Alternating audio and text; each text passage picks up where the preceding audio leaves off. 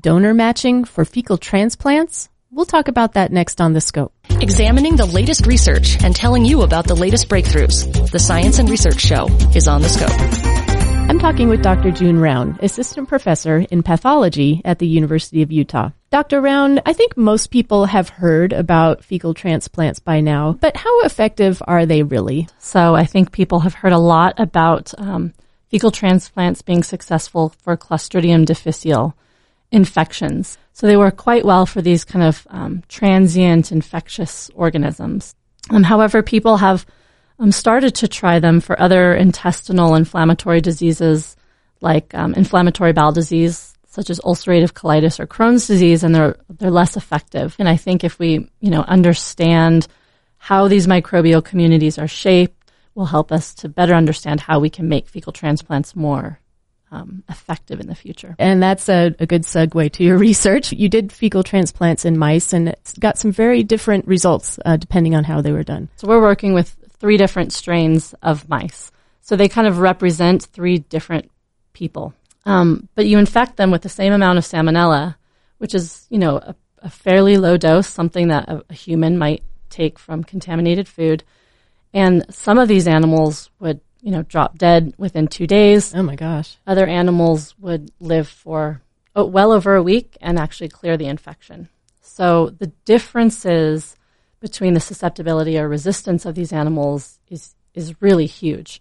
And then, of course, there was the third animal, which had a very intermediate response. Mm-hmm. They didn't drop dead, but they got very sick, had a lot of diarrhea, but eventually cleared it after a couple days. This is just sort of their response before the transplant. Is that correct? That is their baseline response right before the transplant. That's right. Okay. And then once you did the transplants, what were the differences you saw there?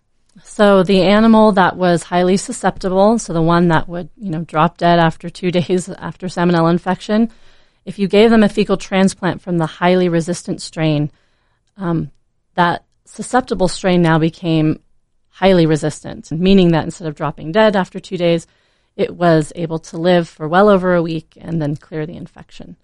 So you could essentially make a susceptible animal highly resistant by simply giving it that fecal transplant. So what was different about these different fecal transplants? The difference between the fecal transplants was that they came from animals that had a different suite of immune genes. And these immune genes are called the major histocompatibility complex, or MHC. So there's lots of these MHC genes, so we express multiple MHC genes, and they're very different throughout the population. So maybe a little bit like we have different blood types, but more complicated than that. That's a great example. Do your findings suggest that people with a certain MHC profile will always combat certain infections better than others? The major point of our paper is really that your MHC type dictates the type of microbes that live on your body. Mm-hmm.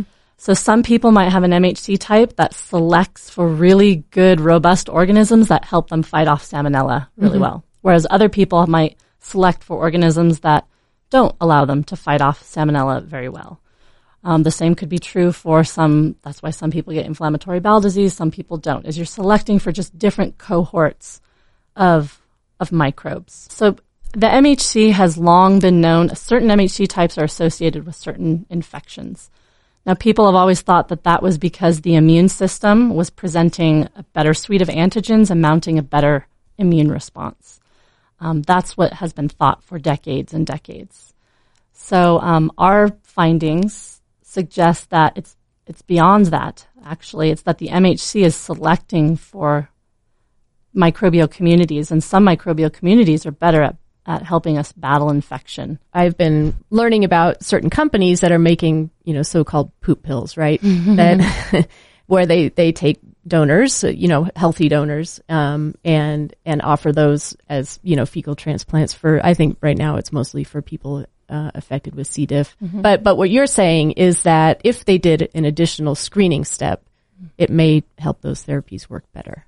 Yes. So I think for things like infections, where, the infection lasts a week. Yeah. It's very short time frame. I think that the best thing to do would be take it from a very resistant person, resistant to that particular infection, because they probably have microbes that are able to fight that infection off. In our case, we were testing Salmonella infection. Now, if you want to think about the broader picture, the implications of our findings, although I will say that we haven't quite tested it, is that perhaps for more chronic diseases like inflammatory bowel disease, you might have to MHC match for microbes. The MHC complex and what it does is the same system for like graft versus host. When you donate a kidney, for example, you have to make sure that you have a match. That is exactly right. And if you mismatch, then you reject that graft. The one thing that's becoming pretty evident is that you can give probiotics to people. You can give them millions and millions of bacteria in a little pill, but it doesn't always stick in the guts. It kind of gets flushed through.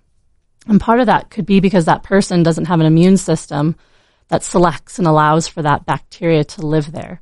The same is true for fecal transplants. A lot of times you give a fecal transplant to someone and it works for a little bit. It stays in the gut of those people for a little bit, but then eventually those organisms get either competed out, flushed out. They're just not selected for.